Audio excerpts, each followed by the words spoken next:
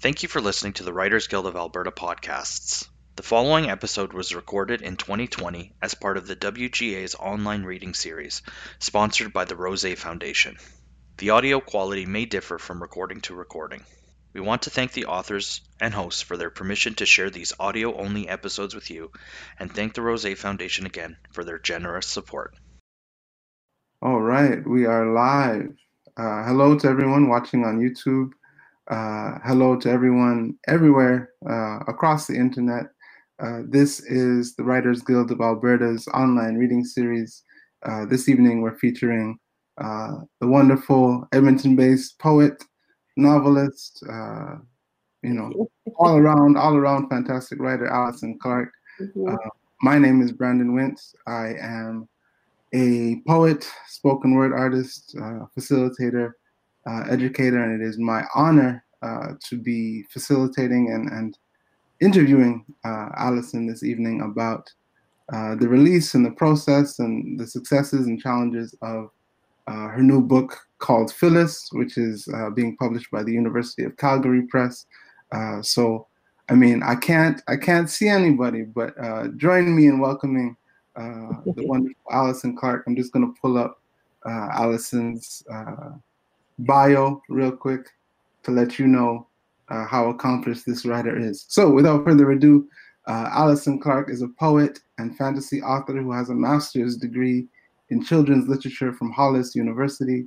She is also a creative writing and visual arts instructor and experiences life as a spoken word artist.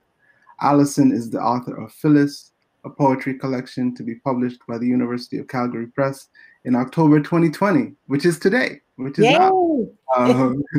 She's the author of The Sisterhood, a young adult fantasy novel about Opie, a sorceress's daughter, and her best friend, Ori, who is a dragon, and the journey that they go on to save the universe. The Sisterhood is book one of the Sisterhood series, for which Alison won the 2016 Writer of the Year Award from Diversity Magazine. The second book in the series is called Racine, and the third is Circle, which was released in November of 2018. Alison believes that storytelling can change the world. And so now we have the pleasure, we have the delight of hearing Alison read excerpts from her new book, Phyllis. Take it away, Alison. Okay. So thank you all for joining me. It's been quite the process for this book to manifest herself. So briefly, Phyllis was a slave navigating different worlds and managed miraculously against all odds to publish a book of poetry in 1773. So my book chronicles her fantastic inspirational journey of not only publishing her book of poetry, but using it as a gateway to her freedom. So many different things going on, and also a gateway, a pathway for her people of color, to also get their emancipation, even though it happened further down the road. But she was one of the architects, one of the ancestors, I would say, that helped many Black people later in time get their freedom. So now I'm going to read some excerpts of Phyllis. Okay, here we go. So it's chronicling her journey. I'm going to read a couple poems when she was on. One poem that was focusing on her being on a slave ship and her genesis from that journey, obviously full of trauma, hardship, and so on, and coming to the new world for her, which was Boston in Massachusetts, where she later met up with a family who took her in as a slave, purchased her as a slave. But ironically, in interesting ways, they gave her education, which was the bridge, the gateway for her to write beautiful poetry, alluding to many different things. And of course, that it was important for people of color to be free, being human beings. And so that's what my book is about. And I'll get right into some excerpts. Chrysalis. Lifeless in an aquatic tomb. That is how I felt on his floating death trap, ship of oak, snow tint sails shouting into the wind. The slaves were whipped, Force 2. The music of macabre possession. Seizures of the dance. Exercise? Futile. Too dehydrated. Too hungry. Fed once to if we were lucky. The food in buckets. People fighting for scraps, mush, and still in chains. The survival of the most lucky. Shackled Africans being on a con drum, the patent rhythms of a neighboring tribe whose land was all green-clad mountains. It was an eternal hum, a pulsating beat, resonance of timeless time, son of a chief, a gift. Similar would reverberate, creating a troubling music. The ancestors nodded, hovering in a cloud of light. Women skinned a light mahogany or deep mocha, dressed in bright clothing, fuchsia, indigo, gold, and emerald. This music, the drum, this haunting an art form, but now the suffering. The faces of the drummers, masks, a convulsing, a mourning that could not be too horrifying, as the slavers would see, and more bodies would be hurled overboard. Feet, tension like walking in fragments of glass. Glimpses. I'm hovering over the ethereal plane, and pictures, words, voices rush through my head like a flood. The pulsing of water, ferocious in its intent. Streams become rivers, become oceans. My words were that empirical lantern, my ideas ignited, the ancestors tell me, catapulting a future abolitionist Edmund Quincy into action. Often reading my work, the shining encouragement of his grandmother, the callous, the bright star of the ancestors, their clothing, long curves, syncopation, synergy, a comfort. Riverbanks, yet yearning possibility. A cow of bronzy gold appears. The Habanaya, there's a gift to those, a symbol of goodwill and prosperity. The golden light that surrounds the cow reflects off her horns, and her soft moves comfort me. I am at age 8, chalking words on bedroom walls, fresh from the floating tune crossing the middle of passage, the hoarse latitude, liquid grace of my people, no value, cry out for justice, cry out for home, screams in those waters forever resounding. Look, mother, she writes. She's learning how glorious. Mary, the daughter of the Wheatley, said with a smile. Nathaniel, her twin brother, was her mirror image. The only difference was their sex. The mother, Susanna, also looked pleased and said, I'll talk to your father, but I think, Phyllis, we taught how to read and write. You will give instruction. Susanna winked. Yes, I think it is possible. The two flounced away in the flurry of skirts. F. Fire. The ancestors, all of them, they start to dance. They start to dance, it's rhythm that I'm hearing. From the dawn of time, the sky, the fiery tone, the aurora kiss, stories have been told around the fire. Fire is where it all began, late to see the heat to warm, the heat to cook, the color to bewitch, to be a spiritual link to the other world, connecting us to our ancestors, to know the stories, the secrets of before, so we can listen to them. To know, to listen, to know, to know. That's what they say. Learn from us. Learn from our mistakes. Learn from our triumphs. Learn from our downfalls. This is a gift that we give to you. This is a gift. This is a gift. Take it and pass on what you have learned to the next generation. My songs, my lays, I will pass on to the next generation, but also pass on to whoever will hear me, to hear my pleas, to free my people, all of my people, so we can cover our own destiny, to be able to reach for possibility. I must do this by appealing through story and mythology, which is a conduit for uniting people, but also a spark to action, strongly appealing to someone's feelings of guilt. I appeal to some more compass. I did my poem about New Cambridge, the young men who study there, the future. I appeal from Afric's seat through stories from knowing that Pope referred to his own work, especially translating Homer. I learn from those who guide me, like Master Biles, talented, inspired by the pen.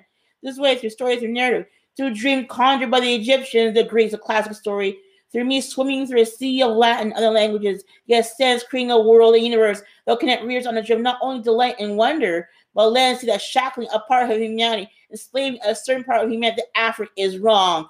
I must do it in a way that will not offend, that will not unleash anger against me or my cause, but instead lend to man's capacity for empathy and a sense of belief in justice for all. That is my mission. That is my dream in Ethiopia. That is why I am still here. Mother. Mother of the Muses, Nemusine, on the open shore, here I am to receive your lore.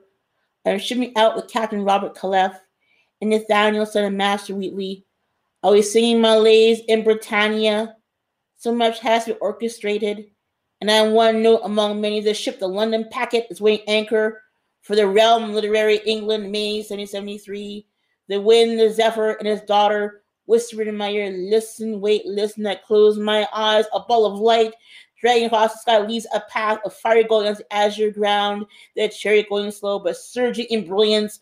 The Nemusine ran gloriously, her chair powered by dreams, images, memories, visual stories, imagined tellings of what could be, but was ready to come. The one with eyes of a force kicked up from Zephyr's daughter's breath. Aurora then emerges from the shadow, scepter in her hand. The ball of flames, searching the sky, track the path of fire. The chariot disappears, so does Aurora. And the mother of the Muses seems in mid-air aloft. And the horse of white appears. He has wings. She rises and falls, following the gilded way until the ball turns white gold. She disappears. She reappears, and the shadows shift the branches, tossing in the wind arms of night. The ebony, friendly velvet ocean, and a segue of silver and an orb. A mother pearl now traverses the aerial lair. I continue to close my eyes. Mother Nemusine, give me articulation. My community those I am thy worthy comrade. Your gifts will be those who honor my work. My book be fresh from dreams, hopes, and memories manifesting in black ink, the pages in ivory chapel, and the words ebony pews. For I must revise my poetry to intrigue future patrons with my impending publication. Give me the power of your daughters, especially the sign of poetry, that my recollection, my recitation of words emblazoned by Pope, Shakespeare, and Sappho will echo and reverberate sonorous, unforgettable tones to the ears, the palette of sound. Make me your 10th daughter, gods of ancestral memory, or to imbue the word, image, and sound. Let me be the harp on which you play, so that my song may make those weep with tears of jubilation.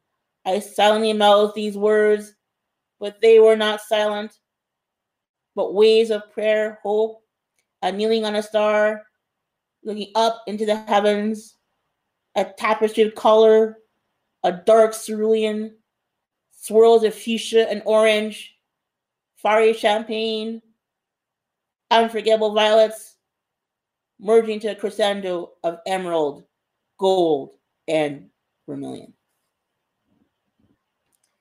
That's part of the Odyssey that is Phyllis. The poetry collection, I think, resounds in many ways, has many different voices in this collection purposely. It's all not only a story of Phyllis, but other people who were inspired by her. And so I'm really proud of this collection and what she has to say. Great. Thank you. Thank you for sharing so passionately. We can feel, I'll speak for myself. I can feel your investment in this work. Your pride in this work. Your own humanity kind of bursting forth from the pages, which is actually, obviously very appropriate to the subject matter that you're writing about. So let me begin at the beginning, in the sense of asking what it was about Phyllis's story, what it was about Phyllis's poetry that made you want to engage with her life in this way, by which I also mean not just engage with the history of her life, but to do so rendered in such a poetic form. I think just her work just called to me, and I think it's also important to read between the lines. And there are camps in the academic world that didn't quite get her, and she used a lot of really clever wordplay, like the word patron, and she referred to as a Maecenas, I think, and even his name is a word. It means patron, generous patron. And she was doing a double wordplay, because patron also means a person gives another individual their freedom. So two things going on at the same time. And that's what she was doing. Mm-hmm. And she had to do this because, being a slave, and I kind of referred to it in this book, in this section of the poems, how being slaves, people of color, they were subject to a curfew, basically, and worse. And if they were out at a certain time of day or night, the forces, the authoritarian forces that be, could apprehend Black people and take them to wherever. So it was illustrating how Black people really were not seen as human beings, and not only were they seen as property, we just didn't have any rights at all. And so this is the milieu that she was growing up with. So she couldn't openly talk about being against slavery. There's one poem that she kind of alludes to it, but she really didn't talk about how she felt. She never mentioned being on a slave ship. There are writings saying that she was actually sexually assaulted as a child on that slave ship. So no matter what happened, if it did or not, it was still trauma anyway. And she never wrote about it at all. She never wrote about her life in Africa, which is either Gambia, Senegal. I think it's Senegal, but no one really knows exactly where she was born. But I'm sure she was very happy where she was. She never wrote about that. And it's kind of obvious. It's too hard. It's too traumatic.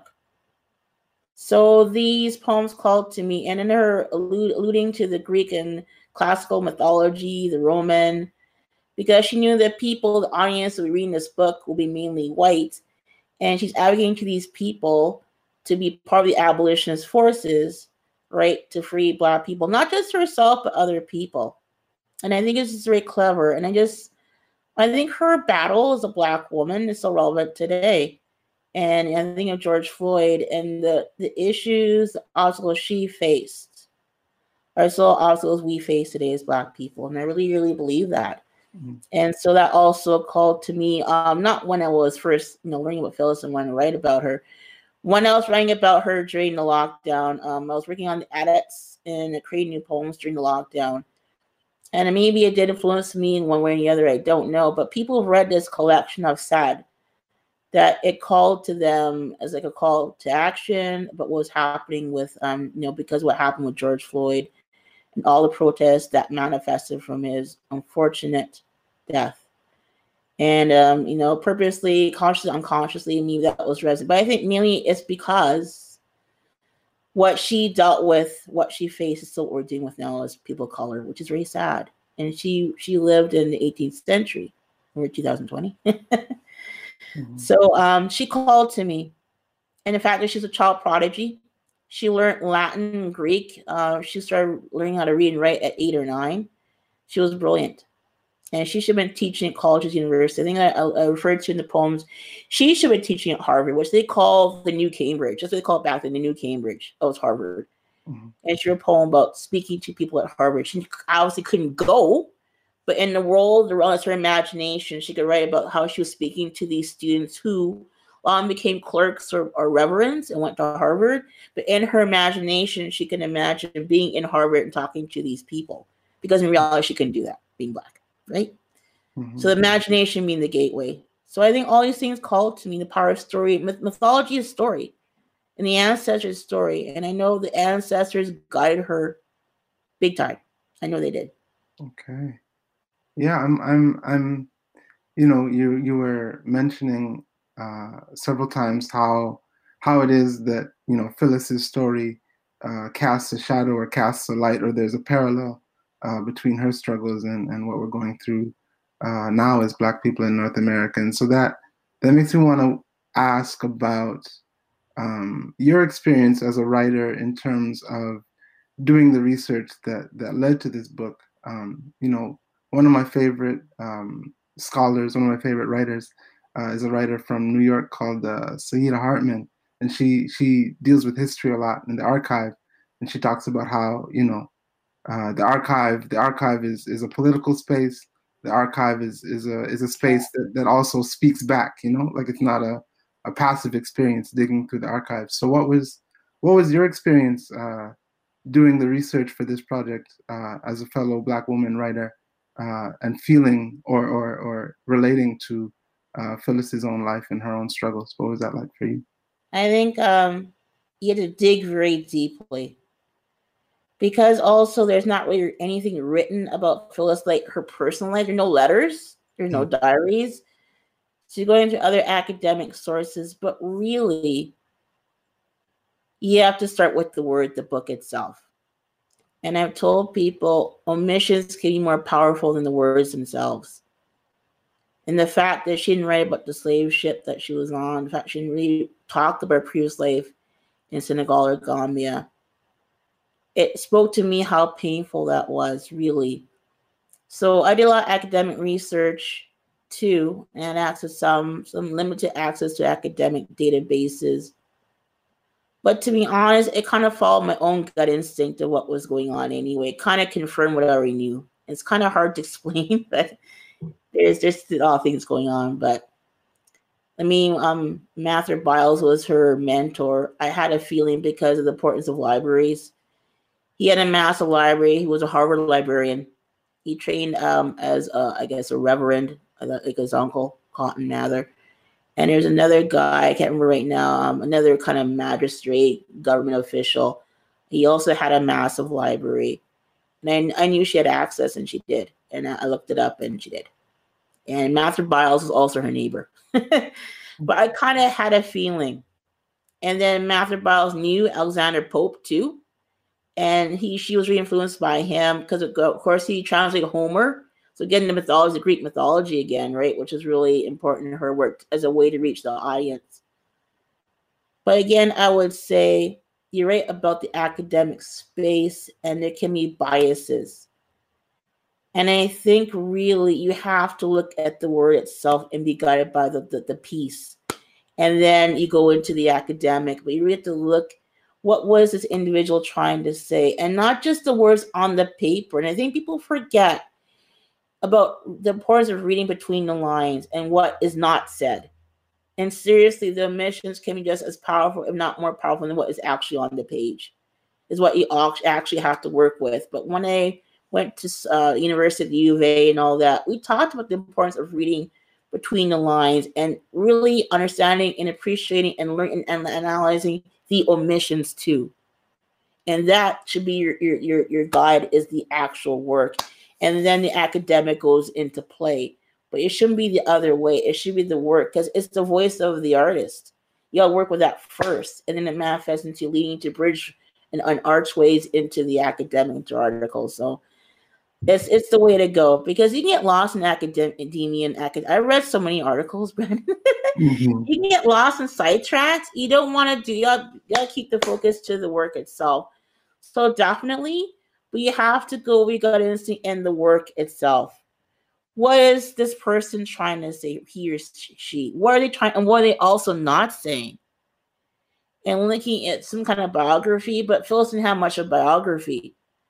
So I really had to focus on the word and use the power of the imagination to open myself up to create this work. And I talk about in this book of poetry, the importance, the realm of imagination, which I know Phyllis did. And she did write a lot at night, and there are accounts about that. And I think it gave her a sense of peace. I don't think you can never forget being a slave, but give her a sense of peace and a pause at least, and have her own thoughts to herself, because I read a lot at night too.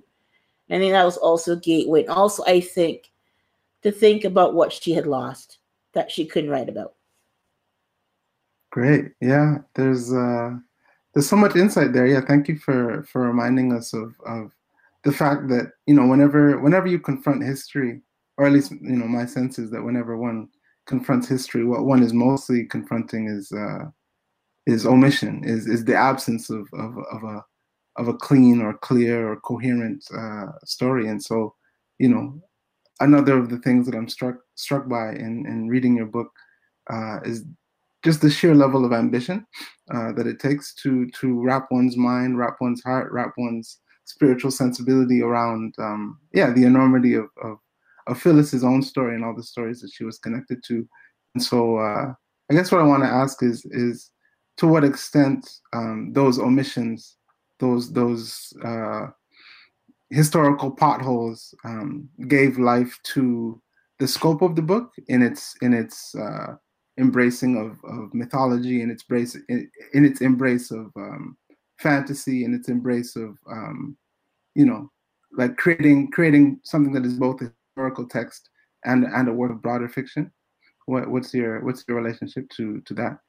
I think that in the way of fact that there wasn't much written about her freed me, because I was able to use my imagination to kind of slip into her role and create, kind of going into her skin and kind of creating what she went through, what she experienced. So it freed me that there wasn't much written about her. But And that's basically that. But also, just again, I would say her work just speaks very powerfully to the power restored with the mythology and the Greek. And also, but even though she's doing the Greek, she's still referring to her ancestors, because all these different African tribes, the Fulani and so on, are powerful storytellers. So even though she's not quite using African mythology, in a way she is, because she's using her voice in a powerful way, speaking and connecting different things and symbology and so on. So in a way, she's creating her own mythology too, which I think is quite smart. And I don't think people quite got that. She's using Greek mythology not only to attract her main readers, which is a wide audience, but that's what she also grew up. But just also, even though she's using more of the Greek mythology, she is still paying homage to her own ancestors. And she referred to Terence, and he was one of those poets from way back. He was freed, he was a slave, and he was free because of his gifts of writing. And just referring to another Black poet or writer speaks to that too. But just in her language, how she uses the power of the imagination. One of her poems refers to how the planets revolve around the sun. The Fulani were known for being powerful astronomers. They were scientists as well as philosophers. And even in that poem, she's referring to her people. And in all these beautiful ways. She's referring, if you read those poems, she's referring to her people.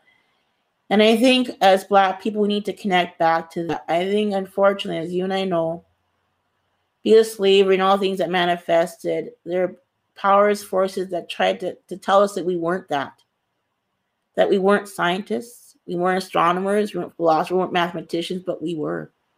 Egyptians, the Ghanaians, I'm part Ghanaian.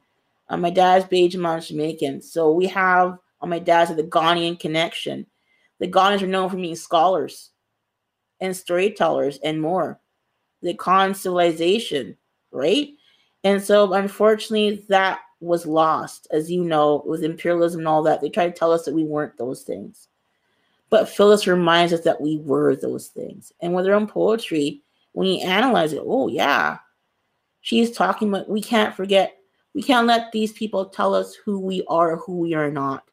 Mm-hmm. And she did that. And if you read those poems, you get it. She is talking to her people, too.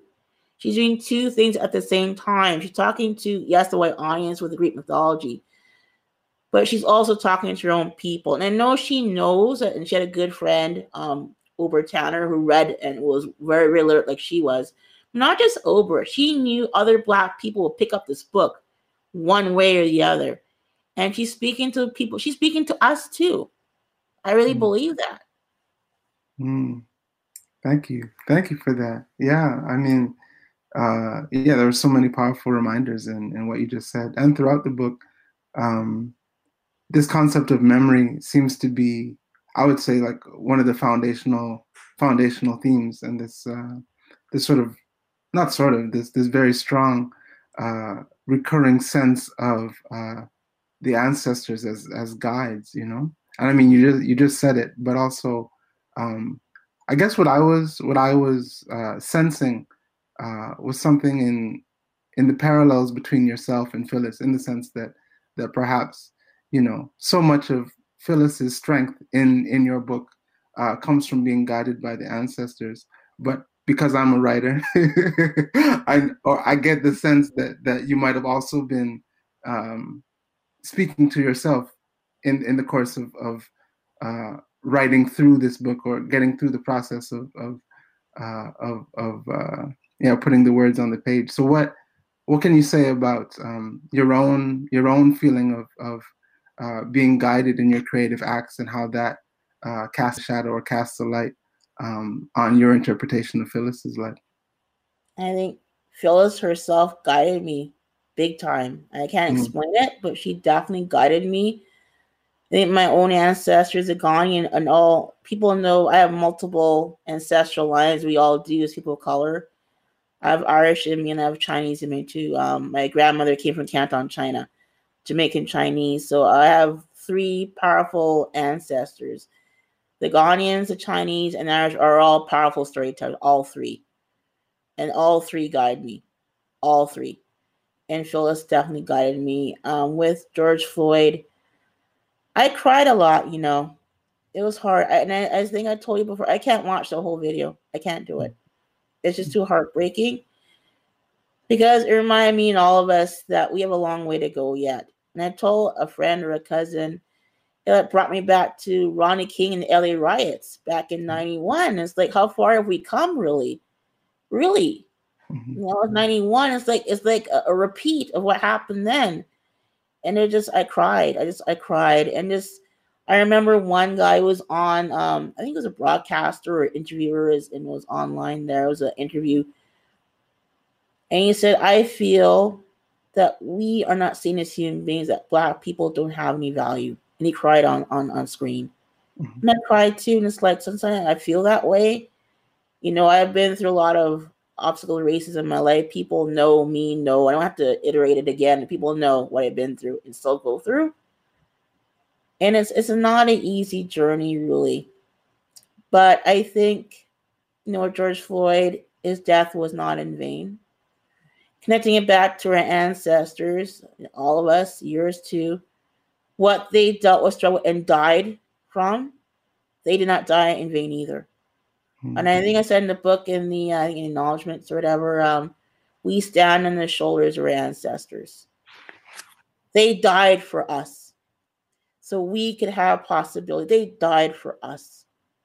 And we have an obligation to continue moving forward the best way we can.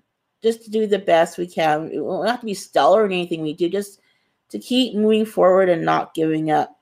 Every day I get up, they're guiding me. And they told me, Allison, just keep moving forward, plod along. And my great-grandmother, Aunt Feet, she said, the race is not for the swiftest, but for those who endure. And she's right. We just have to keep enduring. Keep enduring. You know, and that's what pushes me forward. Because it's not been an easy life, really, for all of us. And as human beings, but it's a weird landscape now. But that's what keeps pushing me forward. And I talked to one of my cousins. She's like one of the living ancestors. She's in London. And she's got great memory. I'm doing a family tree right now. And I'm working on that. But the power of memory and the power of keeping moving forward. And memory is an important thing for us. Because like in doing the family tree, there are no documents. Right. So all of them were destroyed. And you know why. So memory is very important in many ways for us. So many ways. Yeah, thank you. I mean, one of the things that I'm struck by. I mean, I guess it's not a surprise. Just how many of the themes that you're bringing to bear in this conversation are like so deeply embedded in you know the power of the book. Because I think one of the ways that the book gathers its strength is through this kind of this belief, you know, this not only in the resilience of the human spirit, but in all of the ways that you know we gather strength from memory, from ancestry, from imagination, from the leap of faith that is any creative act, you know. And so that's something that I wanted to touch on as well, because your bio and even in the afterword, you know, the last words of your book, they seem to articulate a great faith in the power of story. You say that you know stories have the power to change the world, and so I guess this is a two-part question. One being, how did the writing of this book and the research of this book shift your world? You know, how did it change your sense of self or fortify your sense of self? And then how do you imagine, or like what sort of consciousness shift would you like this book to contribute to, if any? Like what would you like your readers to be left with? Hey, let me have some water. I got med tonight. No problem. It was a long question, so you know it's okay. a good. Repeat it one more time. I gotta get it in my head. Repeat it one more time. No. It's just about, you know, because reading the book, it's very obvious that your faith in the power of story, in the power of words, in the power of creativity is all over it, you know. And so I know that faith is something that you live with as well. So how did your faith in the power of words and the power of story like orient your experience of writing this thing? You know, if stories have the power to change the world, how did the writing of this story change you? Is what I'm trying to. I'll change. I'll change. I think it just reaffirmed how things are possible. And then with Phyllis, she influenced so many people, which I chronicled in the poetry collection. And there's one abolitionist, his name I can't remember. But anyway, one abolitionist, and I wrote about him in there. And he came much later, but his grandmother had a copy of the book. And I was looking at that and thinking, there you go. And it's like her words had a direct influence on this guy becoming an abolitionist because the grandmother had a copy of the book and doing their online research and the holy. And then all these other connections came. And then this Phyllis Wheatley book club or Phyllis Wheatley Club, I had no idea. And I was looking at that, and basically it was an organization to help Black women in the States get work, their social connections or housing and that kind of thing. And they called it the Phyllis Wheatley Club, and I had no idea. And then the one member, her daughter became a congresswoman, and I chronicled her in the book. So there's this chain reaction. She influenced this abolitionist. She influenced this woman became part of this Phyllis Wheatley Club. She got, different jobs, and she would create a lot of different firsts, being the first Black woman to do this, do that, in these different sectors of employment. And then her daughter being congresswoman, and this whole chain reaction, because the mother of this congresswoman told her, that she was a child prodigy and the importance of education. And the mother did a lot in terms of college and that, and so did the daughter. And she did her BA, and I think she might have done her master's too. Then she became a congresswoman. So there's this chain reaction. For me, it just reaffirmed the importance of imagination, importance of the ancestry, and faith. Because I know at the end for her, she died alone with a child at her breast, which is really tragic. I know there's two things going on. One, she was not alone. She was a person of faith. She was Christian. And I know that the angels were around her at that moment.